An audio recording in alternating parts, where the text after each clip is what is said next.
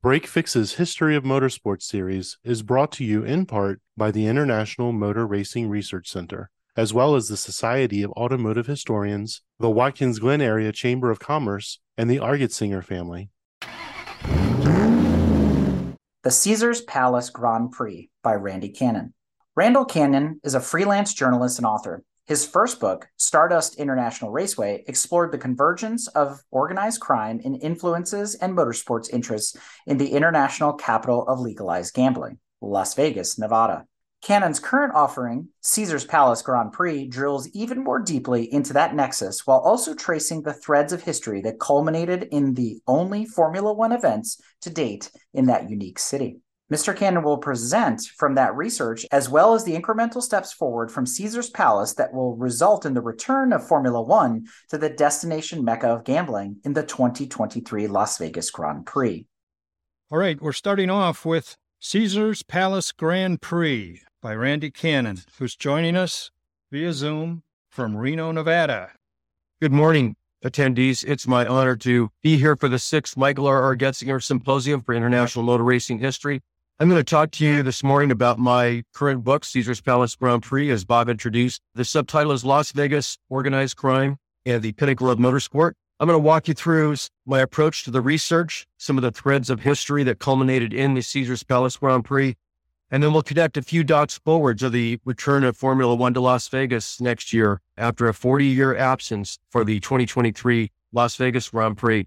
I jumped into this project by going back to my original programs. I did get to attend the 81 and 82 Formula One events and the 1983 Kart IndyCar event.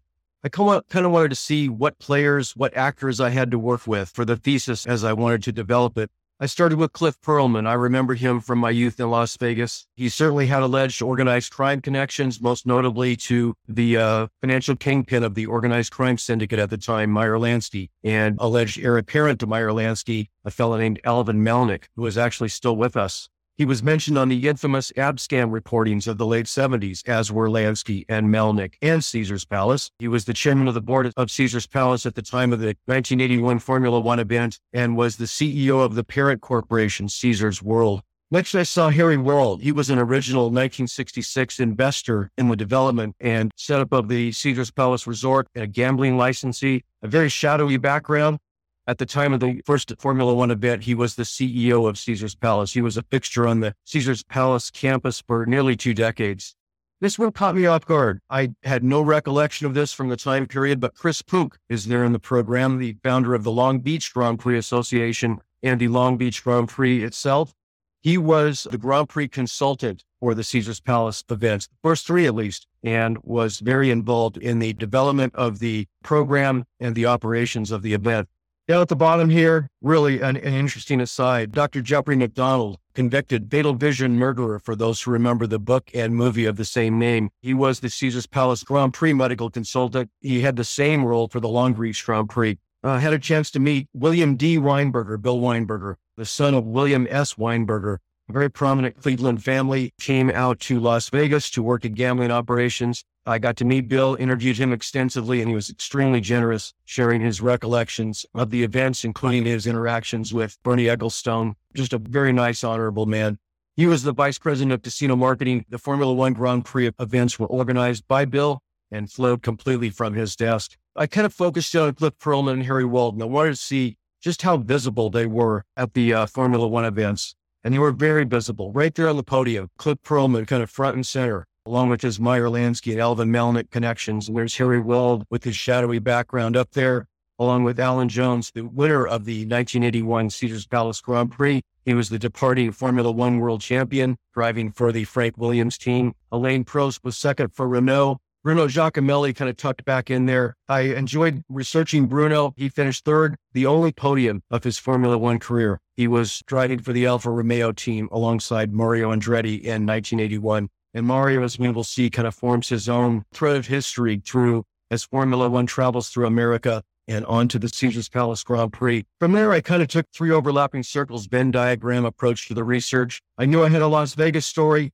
I did not yet know what the national and international connections of this story would be, but there were many. I knew I was dealing with aspects of organized crime, certainly in the backstory of the development of the Caesars Palace property, but there were many, and they ran all the way through to the running of the events by way of Cliff Perlman and his connections. And ultimately, I knew I had an F1 story, the pinnacle of motorsport. And so at the sweet spot, the overlap of the circles, that's where I developed the story of the Caesars Palace Grand Prix. Both the organized crime thread and the Formula One thread start in the immediate post-World War II period. This photo should be somewhat familiar to this audience, certainly the symposium organizers. The October 1948 American Grand Prix at Watkins Glen. I call it the American Grand Prix because the press called it the American Grand Prix, also known as the Watkins Glen Grand Prix. The history of Formula One blows forward from this day, the history of Formula One in America, and I thank the IMRRC for the use of this image as well as several others throughout the book. On the organized crimes side of the show, the story starts out similarly in the immediate post-World War II period. This is Meyer Lansky. He was roughly number 3 in the strata of the National Organized Crime Syndicate after Charles Lucky Luciano and Don Vito Genovese. His alleged heir apparent was Alvin Melnick, who we will visit a little bit later. Very close alleged connections to Cliff Perlman. It was the foot soldiers of Meyer Lansky and of Don Vito Genovese that developed and financed Caesars Palace. The quote here is instructive. I took it to further my research into gambling operations around the world, including where Bernie Ecclestone plied his gambling pensions at Crockford's in the Mayfair gambling district of London. And indeed, Meyer Lansky had his hands in all of them. I really enjoyed following the path of Formula One through America and the early influencers. Alec Holman was the organizer of the 1959 and 1960 Formula One Grand Prix in America. Here at Sebring, the first 1959, a very young winner, Bruce McLaren, Jack Brabham, was the world champion. Moving on to 1960 in Riverside, Alec Ullman was once again the organizer. Jack Brabham in the lead here. A bet was won by Sterling Moss. I started to find organized crime connections in places I did not think I would find them. The then owner of Riverside Raceway, owner and president Roy Jean Lewis, prominent Mercedes dealer in the Southland, he had organized crime connections and got involved in Teamsters financed property development. Fraud in that property development sent him to prison. He also had gambling connections in Nevada, connections that would lead directly to Caesars Palace. Pretty fascinating bit of research for me there. Alec Ullman organized the first 2 Formula One Grand Prix in America. The next 20 were organized and presented by the Watkins Glen Grand Prix Corporation. I really enjoyed this body of research. This is the 1961 event won by Innes Ireland. I believe it was his only win of his Formula One career. Here we see Sterling Moss in the number 7 vehicle, the Lotus Climax, and beyond him, we see Bruce McLaren in the number 2 Cooper Climax. A long time-honored run of Formula One, but the 20-year run of Formula One at Watkins Glen also spelled the transition to Caesars Palace, which is an integral part of the storyline.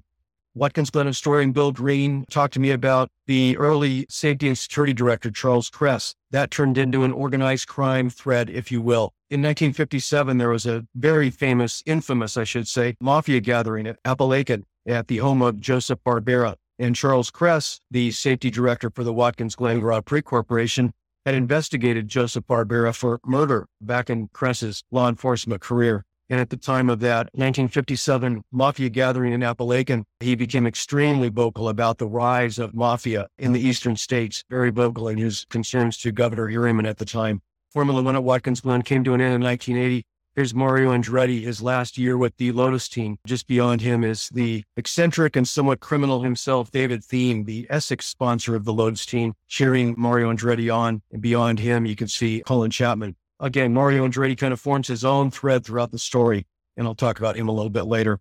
Part of my research, I dug deeply into the files of the Federal Bureau of Investigation, Securities and Exchange Commission, every organized crime commission I could get my hands on. This was a really instructive document. Here are the FBI documents. One of the Meyer Lansky foot soldiers, Jerome Zarowitz, and his positioning in the development of Caesars Palace. He mentions a couple of other fellows, Vincent Jimmy Blue Eyes Allo and Anthony Fat Tony Salerno of the Don Vito Genovese crime family, one of the 5 New York families. They are entrenched in the financing of Caesars Palace, buying hidden concealed ownership points in Caesars Palace. Very instructive document. And the essential rub here is that they're all complaining that the public development fronts, Jay Sorrow and Nate Jacobson, have not put in any money yet they are being credited publicly with bringing everything together at Caesars Palace. Interesting parallel from probably late 1965, the underground construction, the foundation construction of Caesars Palace, There's our friend Harry Wald, who we saw 15 years later on the podium of the Caesars Palace Grand Prix.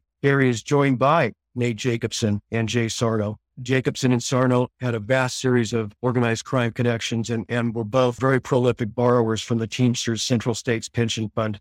Basement construction that we see there also contained the somewhat infamous bunker boardroom of Caesars Palace, where Bernie Ecclestone signed the contract for the '81 Formula One event with Clifford Perlman and Bill Weinberger. Caesars was unabashed and were teased to their resort, an orgy of excitement. This is advertising the grand opening of Caesars on August 5th, 1966. Here we see Nate Jacobson, and he asked for this photo with none other than Jimmy Hoffa, the president of the Teamsters Union. By now, Jimmy Hoffa had been convicted in his federal fraud trial and was about 4 months away from reporting to prison. After the discharge of prison, we all know how that turned out for Jimmy Hoffa, but he was front and center at the table of honor at the Caesars Palace Resort, I should say. It's a very telling image of just what Caesar was made of. The book includes some period picture postcard views of the Las Vegas Valley for anyone who has been there of late. All of this property has been developed over. The dunes that we see here, demolished in the 1990s to make way for Steve Wynn's Bellagio. Bellagio stands there now. That'll be one of the fixture resorts at the 2023 Las Vegas Grand Prix. They're one of the promotional partners. Just beyond that dune sign is where Caesars Palace was developed. The Caesars Palace Grand Prix consultant, he had a 4-year deal. He was terminated prior to the '84 kart IndyCar event at Caesars. The quote at the bottom was telling. It was from his early run at Long Beach when he was still promoting Formula One there. As he rubbed the opinion makers in Long Beach, somewhere between dynamic and brilliant, conman and thief. That's kind of what he left town with as the Long Beach Grand Prix Association transitioned to Jim McKaylee, a very controversial individual. I was able to touch base with Chris about some aspects of the book. Very interesting thread there. I want to mention that as Chris Pook, in the very week that Chris Pook was seeking approval from the Long Beach City Council for the Grand Prix concept, Caesars Palace influencers were also in town seeking leases aboard the retail properties on the Queen Mary. Both of those overtures in Long Beach invited the attention of the Department of Justice Organized Crime Task Force, both the Grand Prix and the Caesars Palace influencers. Back to Mario. I enjoyed putting as much Mario in the book as I could. This is the 1975 Formula 5000 event, the first Long Beach Grand Prix and the preamble event to the first Formula One Long Beach Grand Prix. I enjoyed following Formula One through America. It was interesting to see the rub between Long Beach and Watkins Glen and how Bernie Ecclestone leveraged both of those off of each other. Mario Andretti won the 1977 Long Beach Grand Prix. Here he is leading Niki Lauda in the Ferrari. I believe they finished about that close. Mario Andretti's win, believe it to this date, is still the only win by an American in a Formula One event on American soil. I believe that to be true. And it completely entrenched the presence, the awareness of Formula One in the American consciousness. I found it interesting that as the Caesars Palace Grand Prix transitioned between 82 and 83 from Formula One to IndyCar, a year later, so did Long Beach transition from Formula One to IndyCar.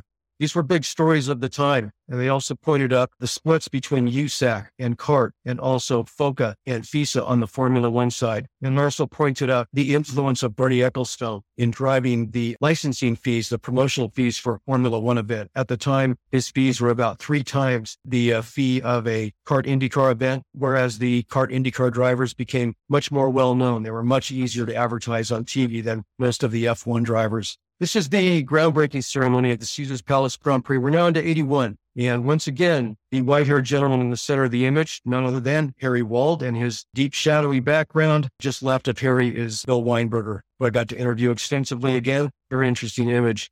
Image of construction. This is probably July of 1981. Temperatures are probably 110 to 115 degrees. This is taken from the 27-story fantasy tower of Caesars Palace, which was built about 1979-1980. It still stands today as the Caesars Palace Forum Tower. Contrary to popular belief, Formula One cars did not race on parking lot asphalt. As you can see, the construction crews excavated a section of FIA spec base and asphalt. All of the turns were profiled to FIA specifications. It was constructed through the parking lot. The dirt property beyond was actually owned by the former Howard Hughes Tool Company and was leased to Caesars Palace for the running of the Grand Prix events.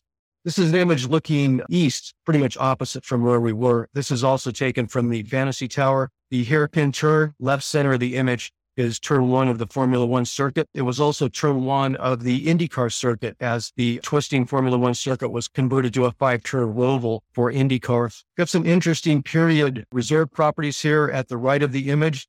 It's the left end of the Flamingo Hilton, originally opened as the Fabulous Flamingo by Bugsy Siegel in 1948. It transitioned through a few owners, including a bit of Meyer Lansky along the way. But those are the retail shops of the then Flamingo Hilton. Next is the Imperial Palace, developed by the very controversial Ralph Engelstad. The Holiday Inn, going vertical, it later became a Harrah's. And over at the left side of the image is the round tower of the world-famous Sands Hotel Casino. That is the Sands as it appeared during the 1950s, 1960s Rat Pack era, where Frank, Dean, Sammy, and the boys played in the Copa showroom.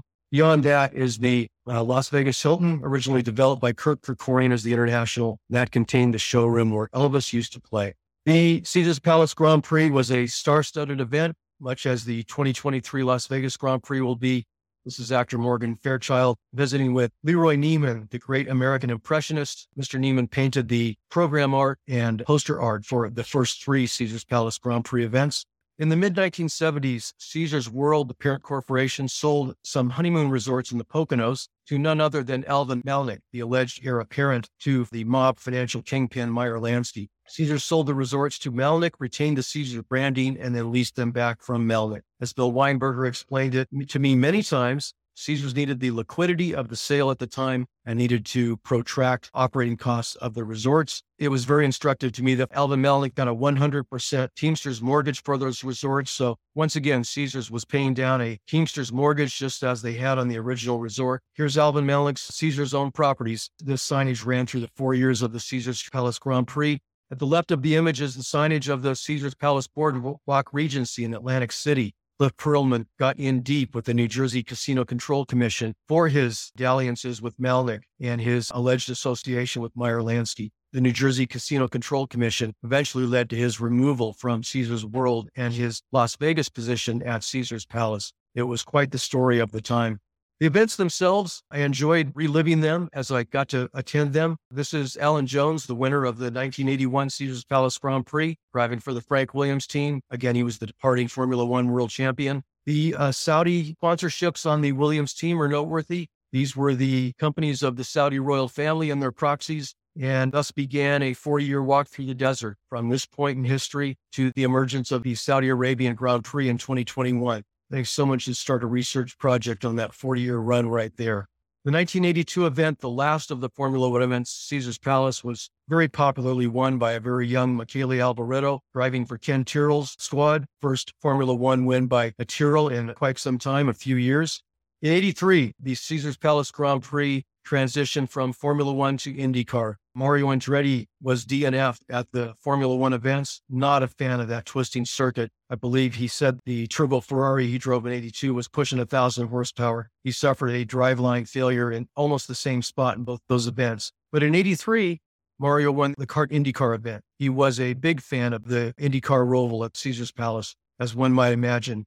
In this image, we see Teo Fabi at the front, the late John Paul Jr. in second place, Garrett Daly third, and there's Mario in his Newman Haas Lola in fourth. This was the first year of the Newman Haas team, and as Mario described it to me, he's the one who brought the parties together. It was a match made in heaven, and history certainly supports that. In 84, last of the run, another kart IndyCar event. In this one, Mario finished second. Tom Sneva won the event. Mario claimed his first IndyCar championship in 15 years since 1969, the year that he also won the Indy 500. In this image, we see Mario Andretti on the point, Danny Sullivan, Bobby Rahal, Emerson Fittipaldi, Tom Sneva, and at the back there in the red and white, or Miller car, I'm sorry, that's Al Unser Jr. There are 9 Indy 500 victories and 3 Formula One World Championships captured in this image. Quite an image.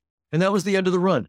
I then moved on in the last chapter of the book to ponder the many overtures to bring Formula One back to Las Vegas over the last 40 years. This one appeared in the 1995 Indy 500 program. It pitched a Formula One season finale for 96, racing down the Las Vegas Strip. The host property would have been the MGM Grand. The starting grid is right there in the foreground of the photo on Cobalt Lane. The 2023 Las Vegas Grand Prix will race down the Las Vegas Strip and Cobalt Lane, kind of off to the right of where this is pictured. This event obviously did not happen. In the last chapter, I also identified this fellow, Farad Shafar. This photo is the only one of the photos up to this point that's not in the book. In the early 2010s, he was alleged to have a contract with Bernie Ecclestone to return Formula One to Las Vegas. He did sign a non-disclosure agreement with the Las Vegas Convention and Visitors Authority and their ad agency, and basically locked down Formula One in Las Vegas. It went nowhere. Obviously, no Formula One events happened in that time frame. But it did produce a lawsuit. This lawsuit was somewhat famously filed in March of last year, and the plaintiff was Formula One. Liberty Media of America of the U.S. had acquired Formula One in 2017. They wanted badly to return Formula One to Las Vegas, and they sued Farad Shafar and his P2M Motorsports company to break through their non-disclosure agreements with the Las Vegas Convention and Visitors Authority and their ad agency, and wound up holding harmless the LVCVA. And then LVCVA joined the lawsuit. One of the gems from the lawsuit was this piece of writing. This was in the discovery between Bernie Ecclestone and Farad Shafar, which does everything but sign a contract. Bernie Ecclestone dangles out the prospect of a contract. And as Bill Weinberger explained to me,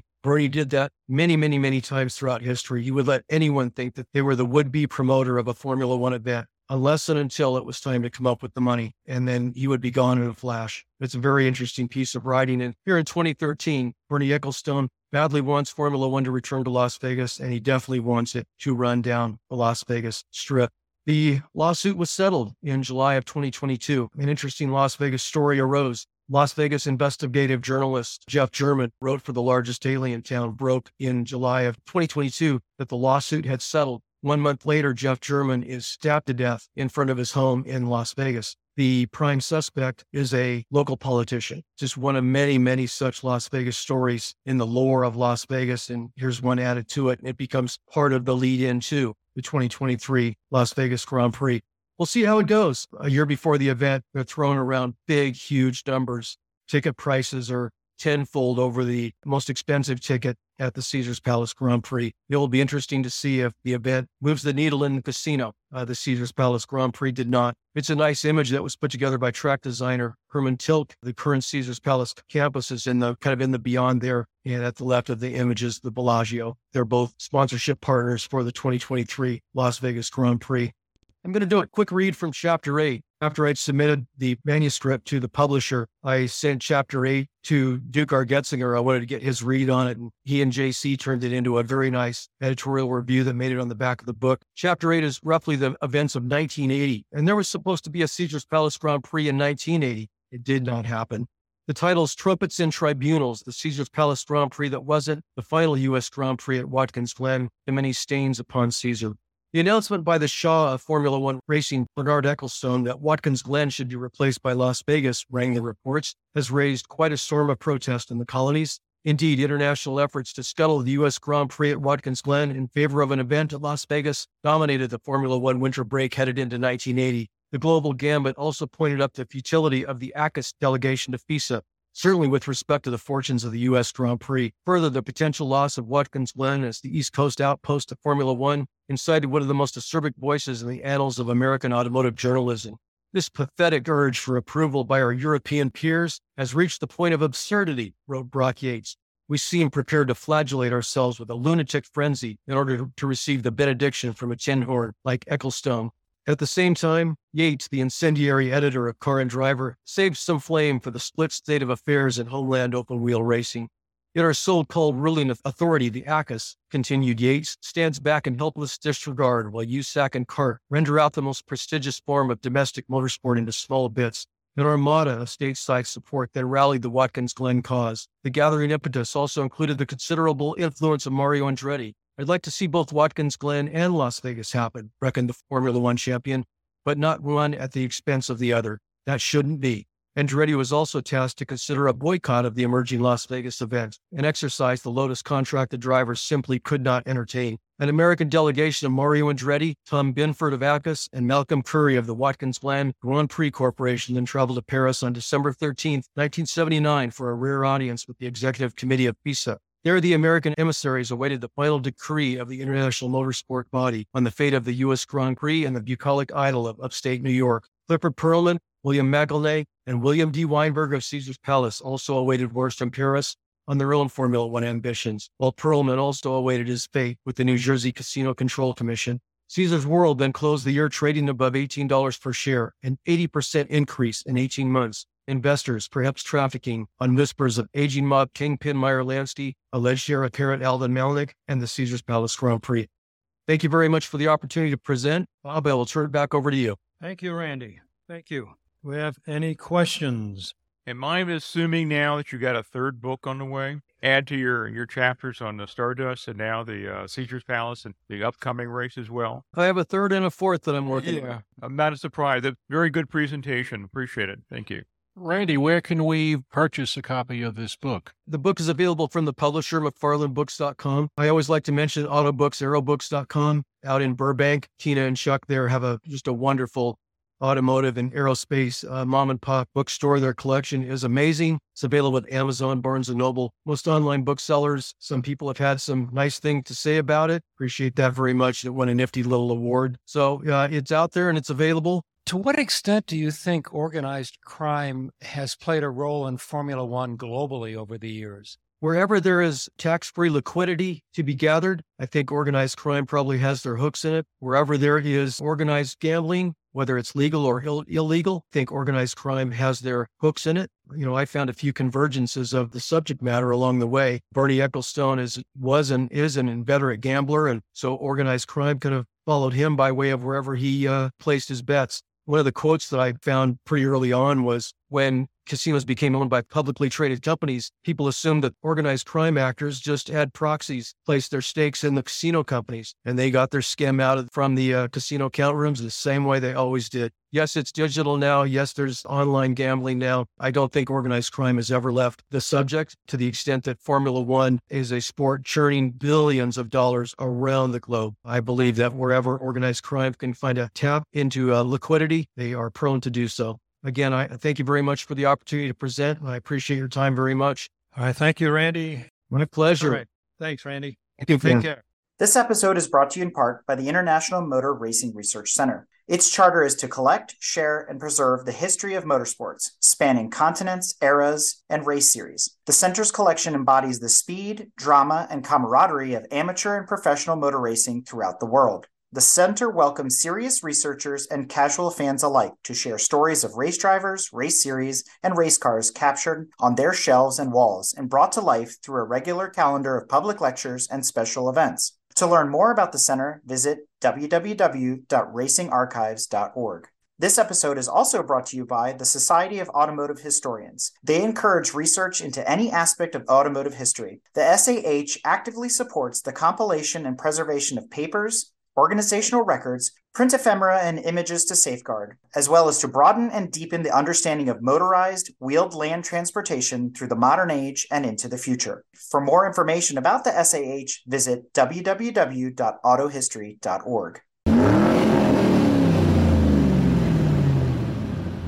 We hope you enjoyed another awesome episode of Break Fix Podcast, brought to you by Grand Touring Motorsports. If you'd like to be a guest on the show or get involved, be sure to follow us on all social media platforms at Grand Touring Motorsports. And if you'd like to learn more about the content of this episode, be sure to check out the follow-on article at gtmotorsports.org. We remain a commercial-free and no annual fees organization through our sponsors, but also through the generous support of our fans, families, and friends through Patreon. For as little as $2.50 a month, you can get access to more behind-the-scenes action, additional pit stop minisodes, and other VIP goodies, as well as keeping our team of creators fed on their strict diet of Fig Newtons, gummy bears, and Monster. So consider signing up for Patreon today at www.patreon.com/GT Motorsports.